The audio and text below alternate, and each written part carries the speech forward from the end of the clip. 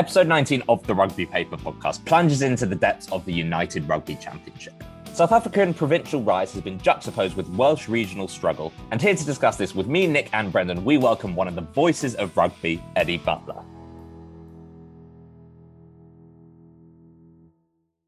Let's get going. Should be a good and potentially another contentious episode, this. Nick, Brendan, great to have you back with me, and we're with Eddie Butler. How are you? Very well, thank you. Ollie, how are you? Yeah, I'm not too bad, not too bad. Thank you so much for joining. Pleasure to meet a colleague, I suppose. We obviously go way back in a weird way. Same Cambridge College. So shout out to Fitzwilliam. Now, tell us, so you were with the BBC for the Six Nations. A third of it, yeah, that's all that's left. A third of the Six Nations, and now are you commentating on the United Rugby Championship? I am. I work for Premier Sport, which is they're Irish, and they I suppose they're the phoenix that came out of old Setanta, and they do a lot of rugby, and I am their Welsh correspondent, I suppose, one of them. Yeah, okay, excellent. That's great fun. Great fun. The URC is a beast that is ignored everywhere by those many countries that are included in it. Yeah, and obviously the number of countries is growing. We'll get to that in a second. So we're the weekend after the quarterfinals. Very quickly, why don't we recap what happened? So Eddie, what's your overview of the quarterfinals? We've now got semi-finals set up. We've got Bulls versus Leinster and Ulster versus Stormers. Was there anything that happened in the quarters that really stood out to you? No, not really, except further evidence that the South Africans bring a certain something to it, which is mostly tough, physical, beyond the means of the Welsh regions to cope with at the moment. I mean, when they first arrived way back at the beginning of this season, they seemed to be everybody's fall guys. I don't know how seriously they took it or whether they were resting all their stars, which I think they were, but they were pretty useless. And It came as a bit of a slap to them that this might be a little bit tougher than they had imagined.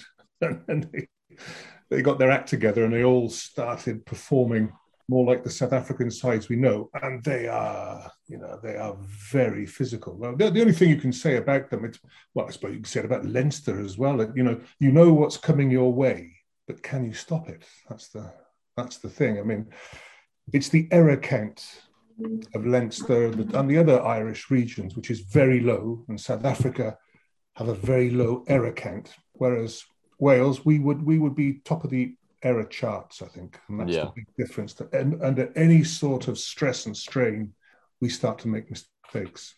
And speaking of Leinster, let's look at the Leinster game. 76-14 against Glasgow Warriors. Now, Leinster were obviously beaten by La Rochelle, which was a shock for many. Now, is this a warning shot to the Bulls? And Leinster maybe would have been anyone's favourites 3 or 4 weeks ago. Do you think that's still the case now?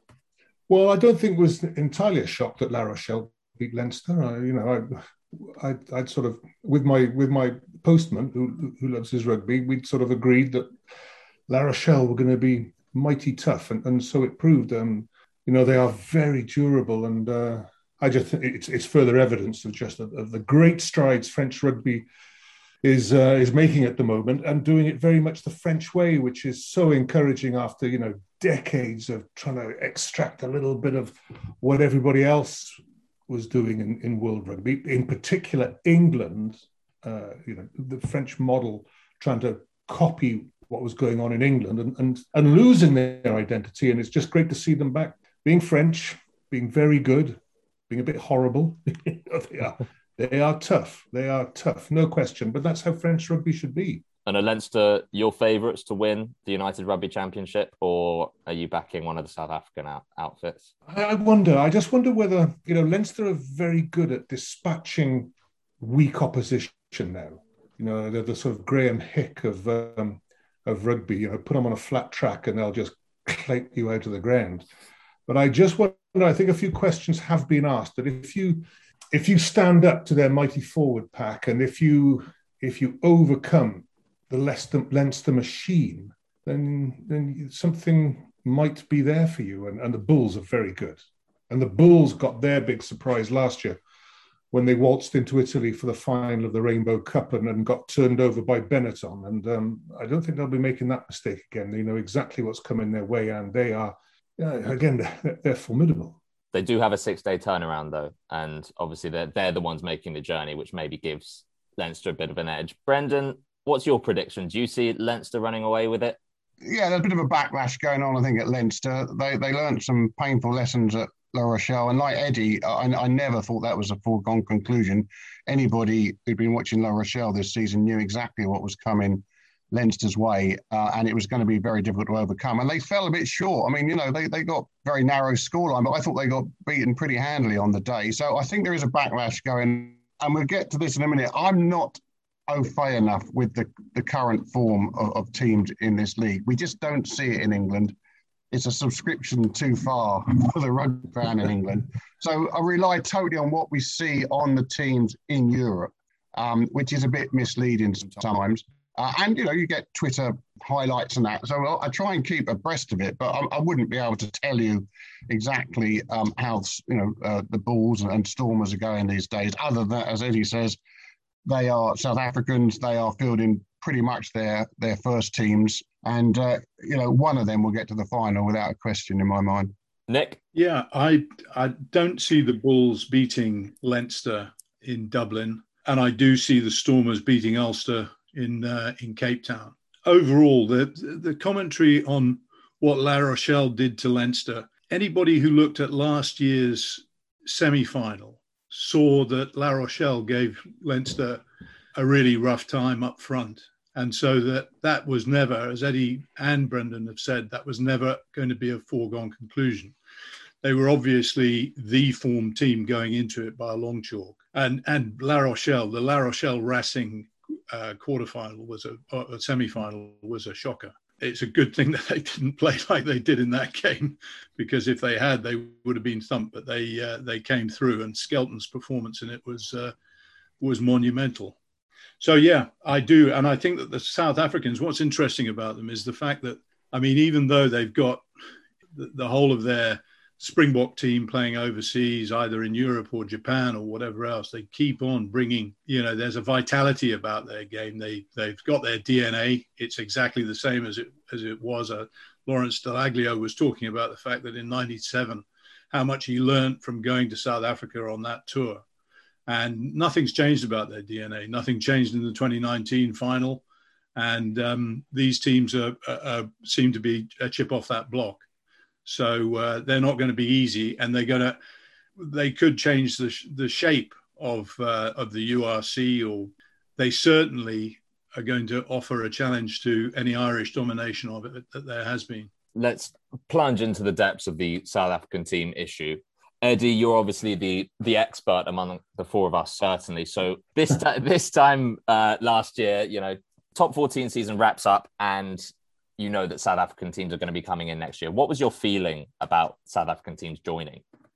Well, I think once the plunge was taken to invite them into the URC, even though it was delayed for 1 year, I think it was inevitable that they'd be in European competition. It was everything the South Africans wanted. And I think they can reach into some pretty deep pockets. And if their rugby qualifications aren't enough, then the commercial clout they bring is more than enough. Heaven knows we need as much money as we can get in the game at the moment. Whether it's right to call it European rugby and include a team from Southern Africa, teams from Southern Africa, golf does it. Me, I'd worry about Wales and diminishing place in the European game. And if you're going to start bringing in such formidable outfits, then it's going to make it even more difficult for us. But on the other hand, it might actually give us the good kick we need to get going. And there's a fundamental requirement in Wales for change on a big scale. So we've got to grasp that nettle, and maybe South Africa coming in will help that process.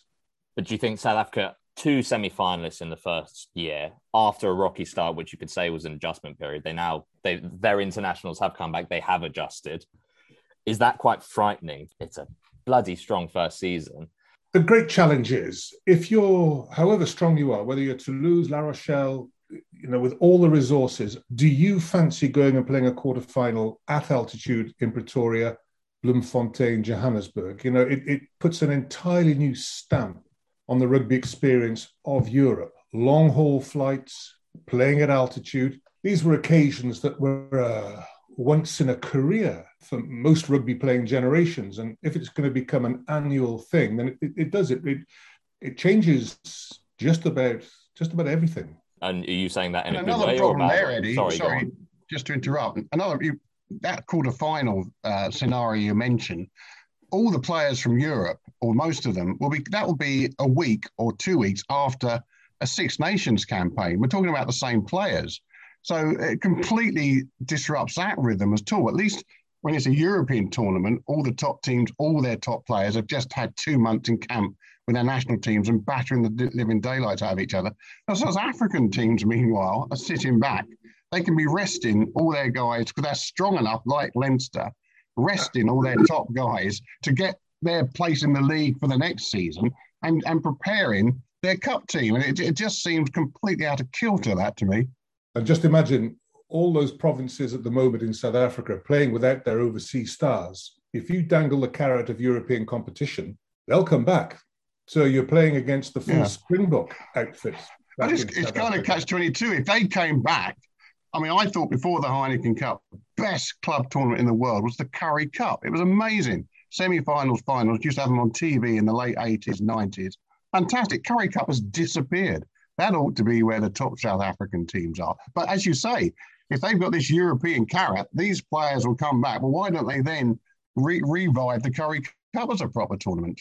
I think that the Currie Cup has had something of a revival, and it might be that happens at the same time as the Six Nations or something of that sort until they're included in it, which seems to be the direction of travel that the URC is the stalking horse for. I sort of think that overall the quality of their teams and their coaches, you know, they're the current world champions, but they've been in a limbo. You know, the reality is that we want to spread the game. We want the game to be vibrant and spread it around the globe. Now, Africa is still pretty well untouched in rugby terms outside South Africa. So their inclusion in our, what were our European competitions. I know that I feel conflicted about it in many ways as well, but I think that if you're looking at the overall, the idea that you want to spread the game as a participation sport, and you're looking at new areas, a strong South Africa is absolutely essential in that, and can be the dynamo for that, and should be the dynamo for it. I would keep the name the European Cup. I wouldn't change it to the Intercontinental Cup or anything like that. We have a tradition. They've come into our tradition. Keep the name. Well, you know, we ought to embrace change. I mean, goodness knows, rugby union has a spectacularly bad reputation for progress. But this is an innovation. Let's give it a go, you know. And if it doesn't work, we can simply, you know, send them back to the Currie Cup and say, thank you very much. You're too strong for Europe at the moment. Let's revert to as was. You know, I'm prepared to go with that. Do you think that would be, given the financial favours that this is inevitably doing for the South Africa domestic game, do you think there would be resistance to that if they were drafted in and then drafted out just as quickly? Well, you know, once you cross the divide, I mean, it's up to the South Africans how they divvy up their players, what license they give them to travel abroad. But you know, it's gonna make it very interesting. And I just wonder what the English perspective on it will be when suddenly you've got England, who are at the cutting edge of a rugby revolution at the moment. Who'd have thought that the way Harlequins play and the way Bristol have played over the past couple of seasons would truly be leading the game almost out of its over-physical worries. You know, we live in an age of concussion protocols, and it seems to me that the one country that is, well, the two countries, New Zealand and England, are most conscious of how to play your way out of contact danger. Very interesting to see what happens when these, you know, revolutionary English clubs go and have the same experience at altitude against the South African teams. Yeah, it will be, Eddie. And my feeling is that what we've seen in terms of the Premiership with it's sort of, I think, as much as anything, it's a creature of Harlequin's success last season and the brilliance of the way in which they played, no question about that. But it's also, the sort of semi-opposed stuff that we saw this last weekend, where Northampton put, the best part of a cricket score over Newcastle, Sale hammered Bristol, and Saracens saw fit to put out a second team at Kingsholm and got hammered. I just think that when they go and play in South Africa, the realities of the really hard-edged pro game reassert themselves almost instantly, and defence becomes as important as attack, if not more so. And so I think that there's a rude awakening for the Premiership in some respects, in that, in terms of physicality, it doesn't equate with the European Cup. And, the fact that Northampton, for example, who've just made it into the semi-finals, the playoffs, didn't get out of their European pool. And, both of the English sides went out in the quarterfinals, tells you quite a lot about the competitiveness of the Premiership at the moment. So while it looks good, I get the feeling that it's got a touch of the old Super Rugby about it. And that model sort of died a death in terms of they're still dealing with the spectator effects of it, with thin crowds, to watch what is quite a high quality of rugby, certainly on the New Zealand side of things. So, Eddie, you mentioned how going to South Africa was like a once a season thing, or even more than that, once every several seasons, maybe even a once a career thing. Is there not an element of negative impact if we forecast World Cup cycles? Because part of the brilliance of the World Cup or a Lions tour or whatever is there's an element of mystery to it, as in, regardless of how the domestic game is going in South Africa, domestic game is going in England, for example, you can never really know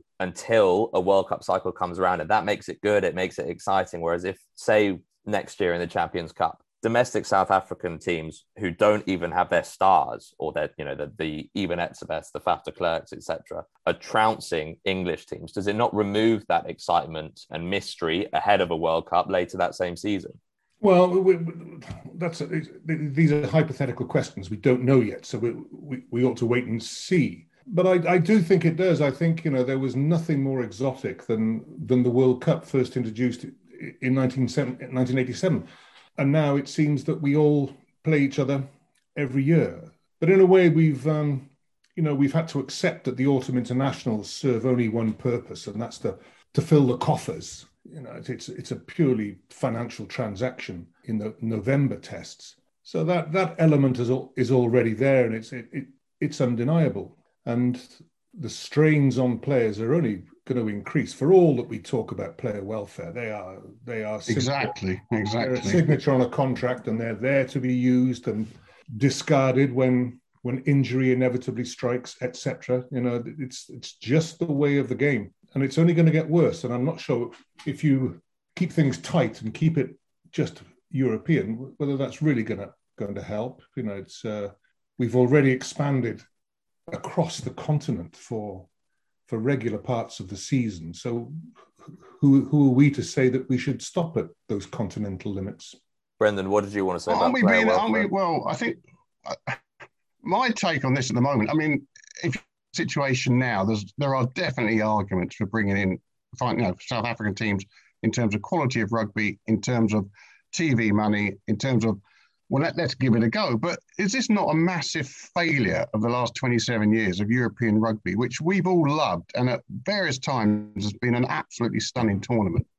But in that 27 years, actually, there's been no expansion of European rugby. I remember 15 years ago doing stories about Georgia had offered to put together a Georgian clubs team to play in the European tournament. They got turned down flat because nobody, they were told, would want to travel to Tbilisi, 3.5 hours flight to watch matches. I will. Tbilisi is actually a bloody good run ashore, and it would be a great weekend, and what a fantastic rugby experience. But no, none of that.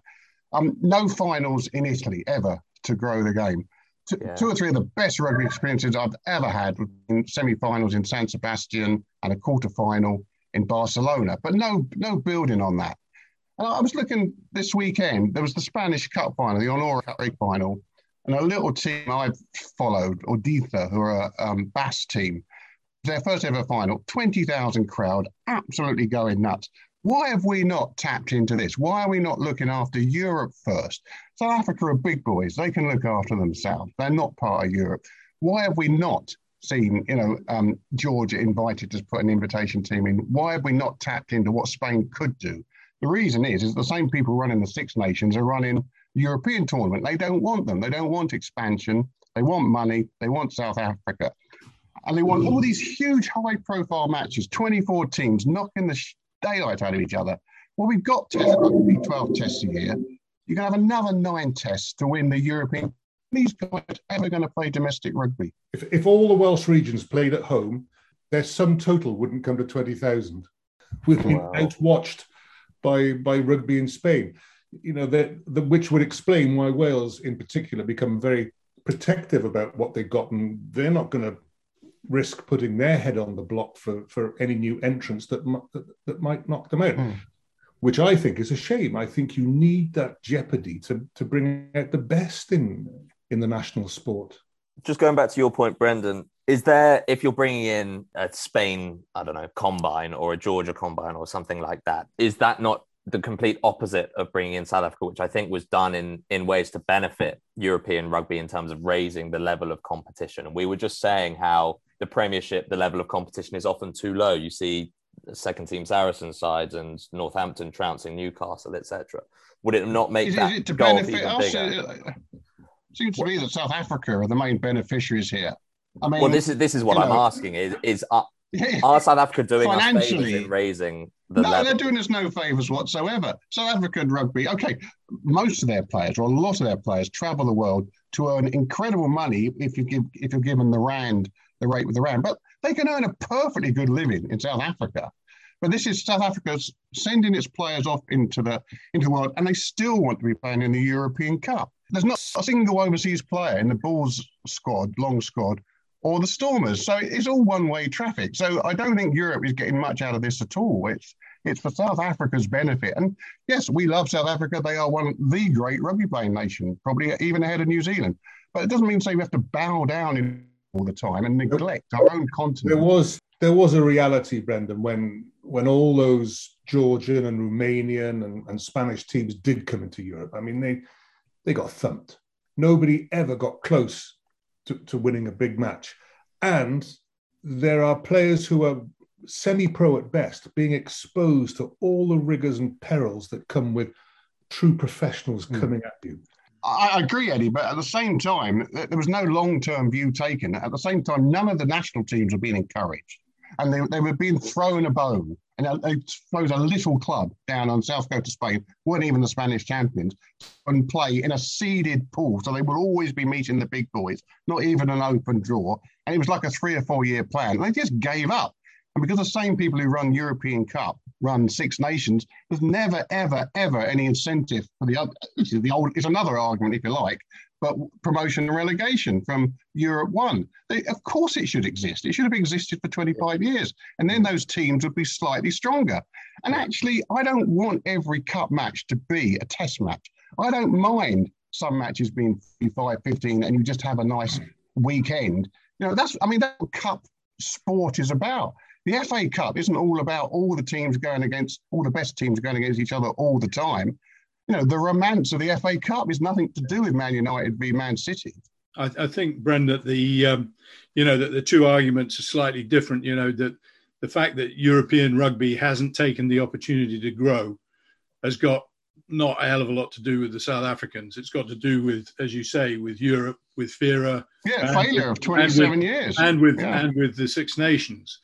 And when you look at a country with the wealth that Germany has had over the last 50 years or whatever, and the fact that the game is still a pinprick in, the biggest, economic and to a degree, certainly, round ball wise, the biggest sporting powerhouse in Europe is a disgrace. It just shows. But what a failure of European rugby. When it started, it was going to be the Cup. What an absolute failure of administration, both at the European Cup and the Six Nations, not even to remotely tap into these pockets of real rugby enthusiasm. They're there if they were given some nourishment. How do you start that model now effectively, given that the rigour of the professional lifestyle versus the semi-professional lifestyle is so much greater now than it was 30 years ago.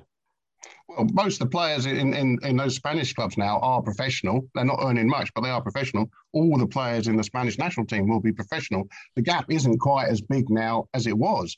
But yes, it's not going to happen overnight. But as I say, it's a failure since 1995 when this government came in to actually embrace what a European Cup meant.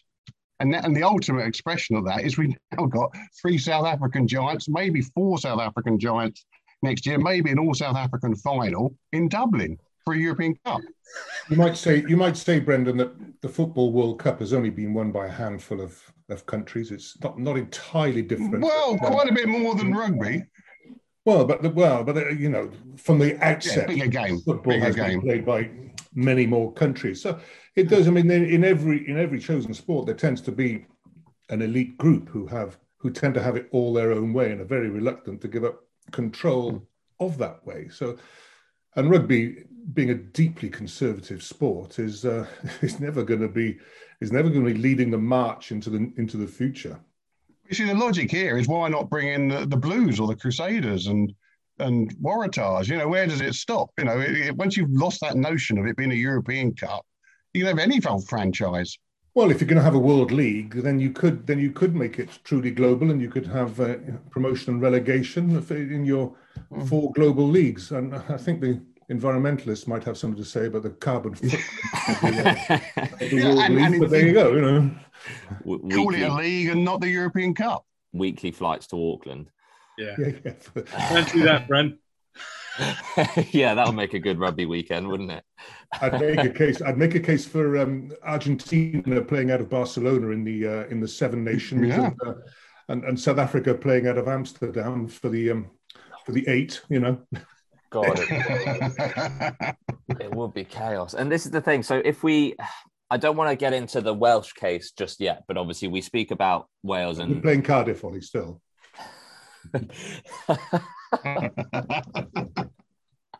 But if we speak about investment, and we touched upon it earlier, in that the higher the level, it would be the kick up the backside to say we need to invest. Now, if we're globalizing rugby in such a way and making it sort of, you have that sort of division between the very top, the very elite, like you were mentioning, Eddie, the Brazils of football, does that then mitigate the desire to invest, given that all of a sudden you don't have to keep up or die trying?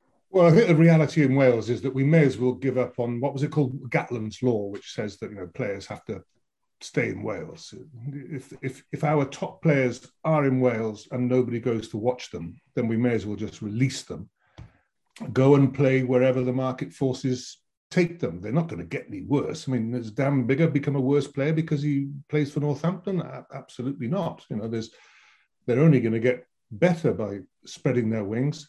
And it seems to me that the one thing Wales had was the 4th November international. Well, you know, if we don't have our best players released for that, then on that one day we'll just have to put out the second team and take our chances. That's just the way it is. Welsh rugby is going to have to adapt pretty quick, or it's it's already, well, it's not already enough. We coexist with football very happily. It's just that rugby at the moment is well and truly stuck. I should say congratulations, by the way, for I don't know if you watch much football actually, Eddie, but on that. No. I love it. You know, it's been brilliant. You know, I've always loved it, and I've always taken the view that, you know, if you love sport, you can love many of them. There's no exactly. Well, have to be so blinkered. Oh, you've got to love your rugby, and that's it, man. So slight tangent. What were you doing when Wales played Ukraine and qualified? Sitting at home. Oh, nice. Okay. Very dull, you know. Could you hear the streets? No, not in North Monmouthshire. It's a bit quiet up here. Okay, I can imagine that Cardiff was absolutely raucous, but yeah, I realised that completely escaped my mind. But yeah, first time in 64 years, so there you go. No, great night. And they, you know, they've been brilliant. They've been absolutely fantastic. And actually, if you just want a taste of what Welshness, new Welsh identity is, you get it through football. You don't necessarily get it through rugby anymore. Do you think that's been the case? Can I just give a plug for my old mate, Rob Phillips? I was listening to the last 20 minutes on BBC Radio 5, I think it was. Rob was the Newport rugby reporter when I first arrived in Argos, arrived in Wales for the Argos in '84. His commentary of the last 10, 15 minutes was absolutely stunning. He didn't draw breath. He just came out with bon mot after bon mot. The passion and the excitement from the crowd through Rob's voice was incredible. It must be there on iPlayer somewhere. One of the best bits of commentary I've heard for many years. So well played, Rob Phillips. Awesome. I'll have to give that a listen. Okay, let's put a break in URC proceedings. And Eddie Butler, it is time for your random rugby 15. It's 15 quick fire questions. When you're ready, we'll get going. Say as much or as little as you like. Yeah. Nickname? Bamba, after Gascoigne. Pontypool gave me that name because I went to university. Oh, nice. Best rugby memory? First rugby memory? Best rugby memory? Best rugby memory, beating England in 1984 Twickenham. Nice. Most embarrassing rugby memory? That's a long list. I suppose giving Mark Ella a try-scoring pass against Australia, same year, 1984. It had its ups and downs. Yeah, very roller coaster year. Pre-game tune? No, silence. Okay, nice. Love silence then, love it still. Post-game meal? Pontypool Clubhouse, it was always sausage, mash, beans. Best player you've played against? The Romanian number 8 called Stefan Constantin. We went to Wales 1 year earlier, 1983, and got royally thumped in Bucharest. And he was very good. I can't say I've ever heard of him. That's fantastic to get a Romanian player on that. Yeah, it didn't take much to outplay me, Best player you've played with? Best player, well, that would be either Terry Holmes or David Bishop. Both scrum halves, both utterly brilliant. Favourite player right now? Cheslin Colby. Nice. Rugby idol? Shane Williams. Favourite stadium? Cardiff Arms Park, where Wales play, not where the sad Blues play. Favourite gym exercise? The exit. Yeah. The exit. Occupation if rugby didn't exist? Farmer. Superstitions? None. Seriously, no. Rugby law you would change? Replacements. Get rid of them. None whatsoever? No. It's meant to be an aerobic exercise, and at the moment it's not. Yeah, we've had that one quite a lot. Best thing about working in rugby? To be constantly surprised pleasantly, despite everything.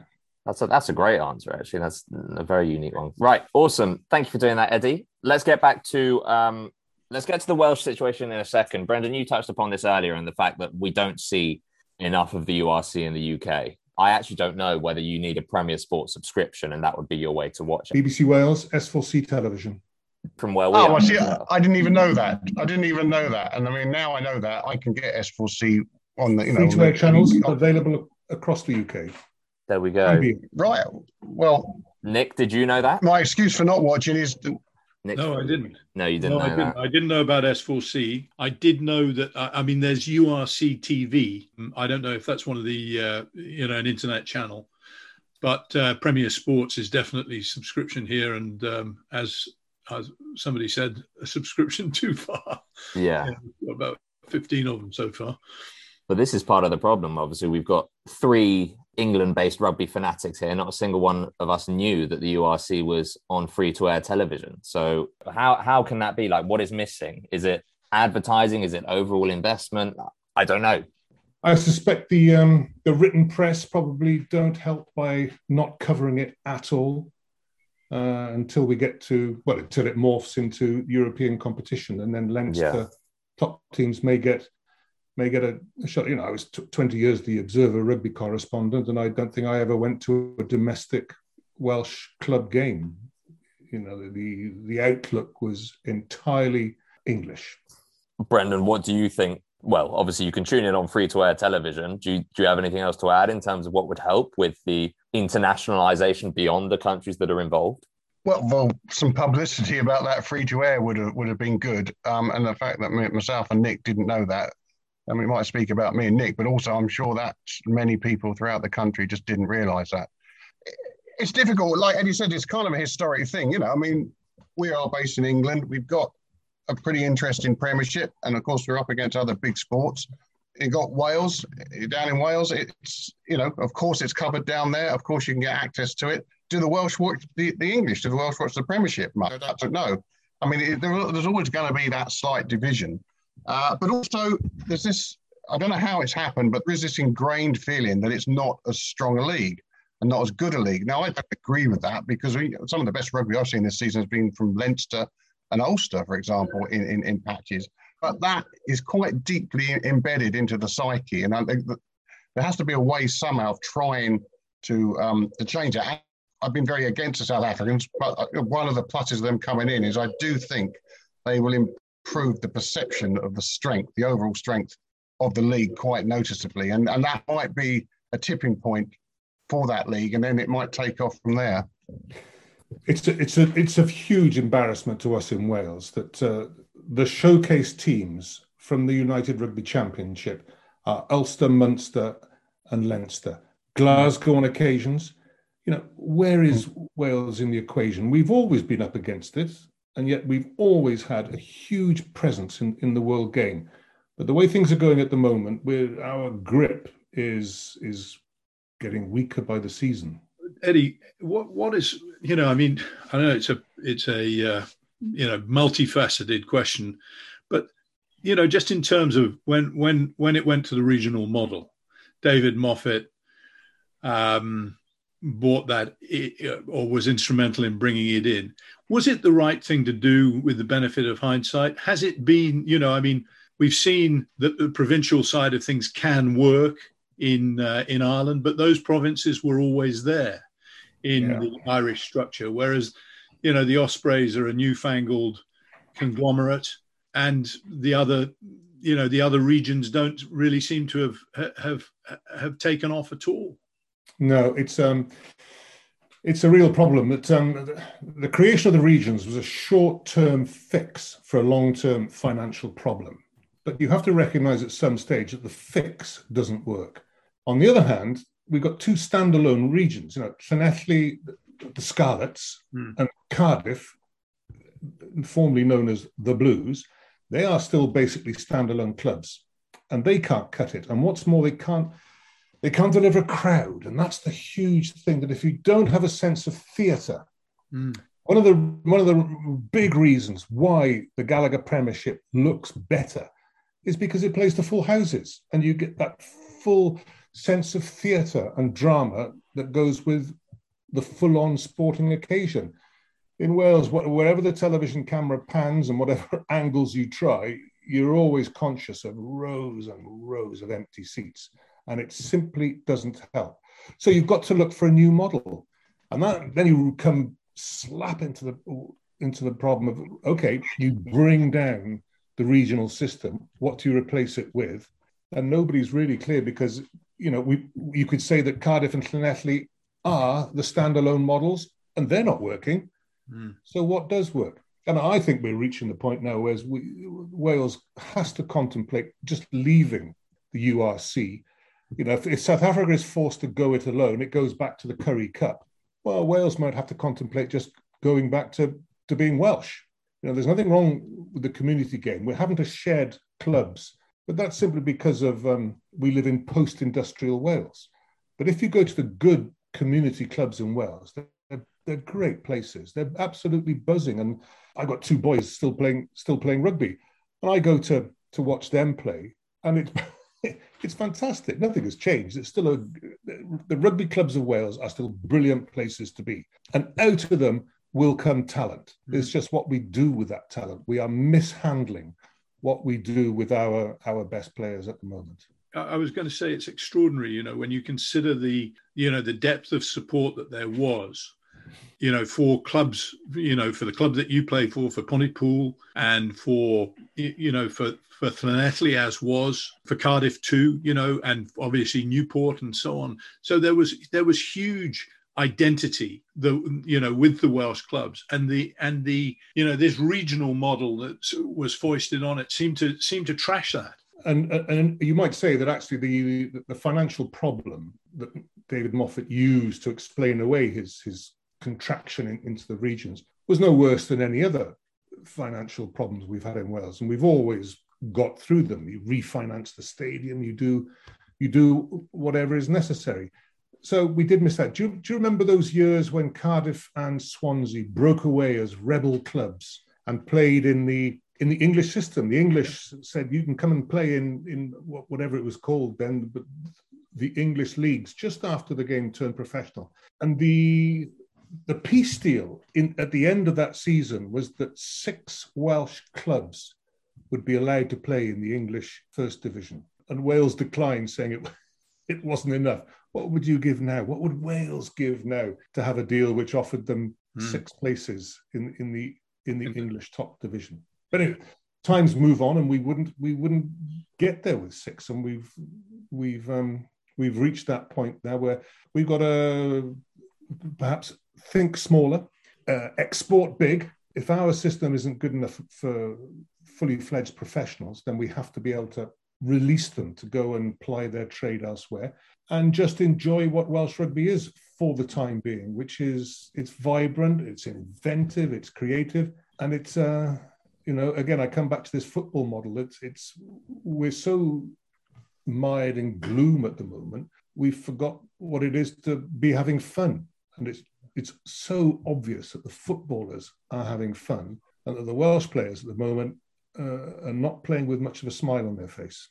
No, it's an irony, though, that in the period where this regional disaster, I think it has happened, Wales have, under the, coaching of astute coaches like Gatland, have actually still punched their weight, more than punched their weight, in terms of Grand Slams and so on. They won more than England have in the last 20, 15. That's quite easy to explain, Nick, because he takes players in his national squad and he's built that home for them in the Vale of Glamorgan. And when they come into camp with him, they get that very special feeling that now this is where you go to work properly. This is your home. You listen to Sean Edwards. You listen to these coaches. All the facilities here are truly world class. And there's no reason why that should change. It's just where you get the players, where you source your players to come into this home. But Warren Gatland was very good at creating that very special place.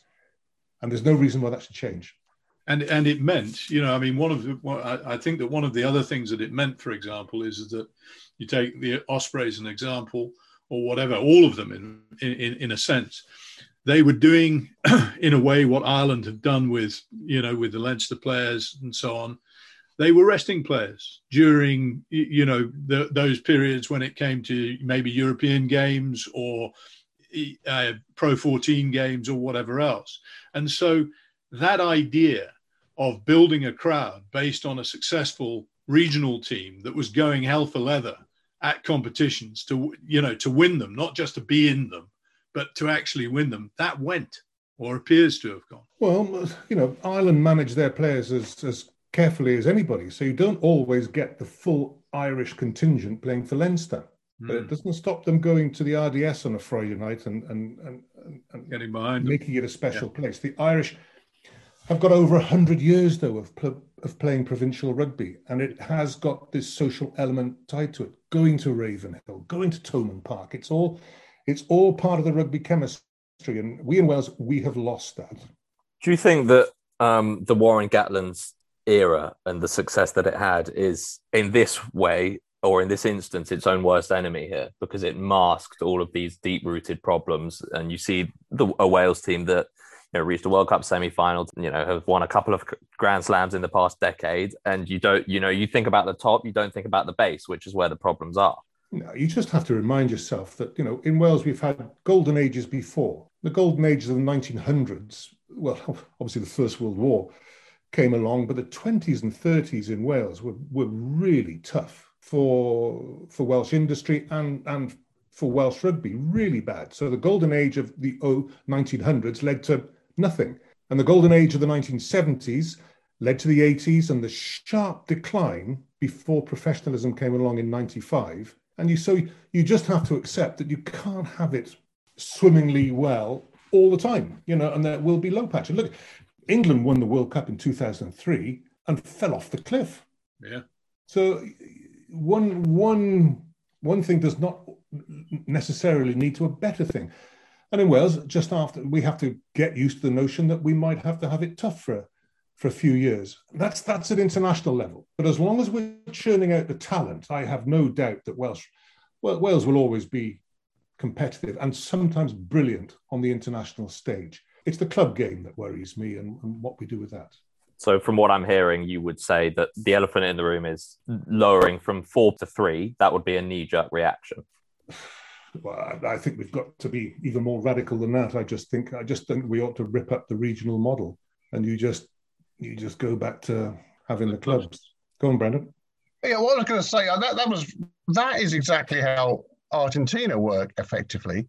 Their great 2007 and 2015 World Cup sides were almost all based overseas, while the game at the club level was amateur in Argentina. Now, Argentina have only ever had one professional franchise, the Jaguares, and they now no longer exist, or not on the world scene. They play in the South American circuit. But Argentinian rugby is still thriving. It has got a great club system, and that system works for them. And in fact, they've had to go back to that system. I don't think it's something to fear. And now we've got Argentinians all over Europe playing brilliantly again, and I would strongly suspect a strong World Cup in France from them next year. One interesting idea I saw as well, Eddie, and I wanted to pick your brains on this, would be forget the 4 provinces, forget putting it down to 3, which would probably limit the player pool in terms of geography. Instead, you go with an East Wales and a West Wales, which would raise the overall level of those 2 teams. They'd be able to participate in the URC. You'd maybe get more funding for each respective one, and you wouldn't limit the player pool in the same way that a reduction to 3 would be. Yeah, okay, but I still think it's creating an artificial entity, which is just half the regional system we have now. I'm trying to be futuristic about this and think what would work, and I don't know. That is the real problem. It's very difficult to find anybody in Wales who has a clear vision of what would work. But your instinct is to go back to a league system with promotion and relegation. Yeah. A Currie Cup in Wales. And URC stays with Ireland, Scotland, South Africa. Yeah. And Italy, obviously. Our best players would participate in it as members of other teams. Okay. There's no scenario in which this happens, is there, at the moment? No, there would be huge resistance to it. But, we're going nowhere at the moment. Well, we are. We're going backwards. You talk about big scores being put on when Benetton stuck 69 points on Cardiff. That was a telling result. And you see the way Cardiff played as well. That was a telling performance. We haven't actually touched upon the financial side of things all that much. And, well, I'm asking as someone not too in the know here, but if we take the 4 regions on their own, do you think there's enough actually being invested into them? I don't think money's a problem at regional level. I really don't. I think the players are perfectly well paid, certainly enough to get a performance out of them once a week. They probably aren't paid as much as players in Japan or France, but they're certainly paid well by Welsh standards. And it isn't remuneration. It's standards. It's commitment to the game. It's about connecting with the public, and we're just slipping behind on all those things. There's this the Leinster model is based very much on what Leinster have always done, which is tap into the private school system and then have this internal competition, because they come out in such numbers and they're scrabbling for only so many places, that there is this internal competition that keeps levels high, keeps the standards very high. We don't have any private school system in Wales like that. We rely on the junior clubs. We don't have much rugby in a lot of state schools anymore. So that's very much part of the problem. And the clubs have responded pretty well to keeping the following the French model about having école de rugby. You just go and you join a club and you go through the minis and up you go. You don't necessarily play at school in France, and we're sort of leaning towards that. So the clubs are doing as good a job as they can, but there is limited money in Wales, full stop. And when you compare with what is washing around the game elsewhere, we are very much in the basement, and it's not going to get any better. A league system would obviously require potentially more financial investment. Do you think, in terms of selling those tickets, keeping the Dan Biggers, the Louis Rees-Zammits, etc., in Wales would surely help with putting bums on chairs? Well, they don't play in Wales today. Louis Rees-Zammit plays at Gloucester, and it doesn't seem to stop him being roundly applauded when he comes and plays for Wales. We have to be realistic. We have to cut our cloth. Warren Gatland did amazingly well to get the best out of those players, but others can replicate what he did by making that central camp. When you're in camp with Wales, that's your special place. The problem being that if you allow them to go and play elsewhere, you don't have so much time with them. So that's the catch-22 for Wales. You release the players to go and improve elsewhere, but you limit the time you have to take them that extra 5% up to international standard. Just one final question, and this is on the international level now, not on the club level. Putting you on the spot a little bit, World Cup 2023, where's the Welsh side getting to, in your opinion, Eddie? Well, unlike most countries who, once they find themselves either in a rut or on a high, they tend to stick with that. In Wales, we can turn things around pretty quickly. We can also fall apart pretty quickly. So we are quite unique in that respect. And you have to remember that although we lost to Italy, when that happened at Cardiff Arms Park, I remember thinking more good is being done to Italian rugby than harm is being done to Welsh rugby. Well, Wales obviously were disappointed at that result, but that same team had very nearly beaten England and had very nearly beaten France. So we're not far off, but we are what we are, slightly hysterical and prone to collapse. But also, when we get going, when confidence is high, Wales are great. They can go as far as they've ever been in the World Cup. You think that Wayne Pivac has that touch to be able to bring them to the boil for something like a World Cup campaign? Obviously, they've got to go to South Africa this summer, which is a steep climb. It is, and it could be painful, but it's been painful before. Again, I don't think it'll be as bad as everybody seems to think. And you've also got to remember, Nick, that Wayne Pivac went into this year's Six Nations champion as the title holding coach. So it's not so long ago that we were celebrating. We are the erratic performers of the Six Nations, and we should be hailed and applauded as such for bringing an extra dimension to it. I think that's certainly valid and a good note to end on. Fascinating stuff. Now that we know that it's on free-to-air television, we'll be able to tune into the semi-finals and finals. So tune in, everybody. As will our listeners. So there we go. And get your subscriptions paid. Yeah, exactly. Eddie, thank you so much for joining us. Enjoy. I presume you'll be commentating on the semis and the final then. Oh no, as your Welsh correspondent, I think you'll find that I've been redundant for quite a few rounds now. Okay. I see. Okay, so you're only involved. Right. Well, in which case, enjoy watching them with us, hopefully, from the comfort of your home. And yeah, thank you so much again. Grab a copy of the Rugby Paper in stores on Sundays or through a digital subscription, have it delivered straight to you. Don't miss next week's episode in which we will be previewing the final of the Gallagher Premiership.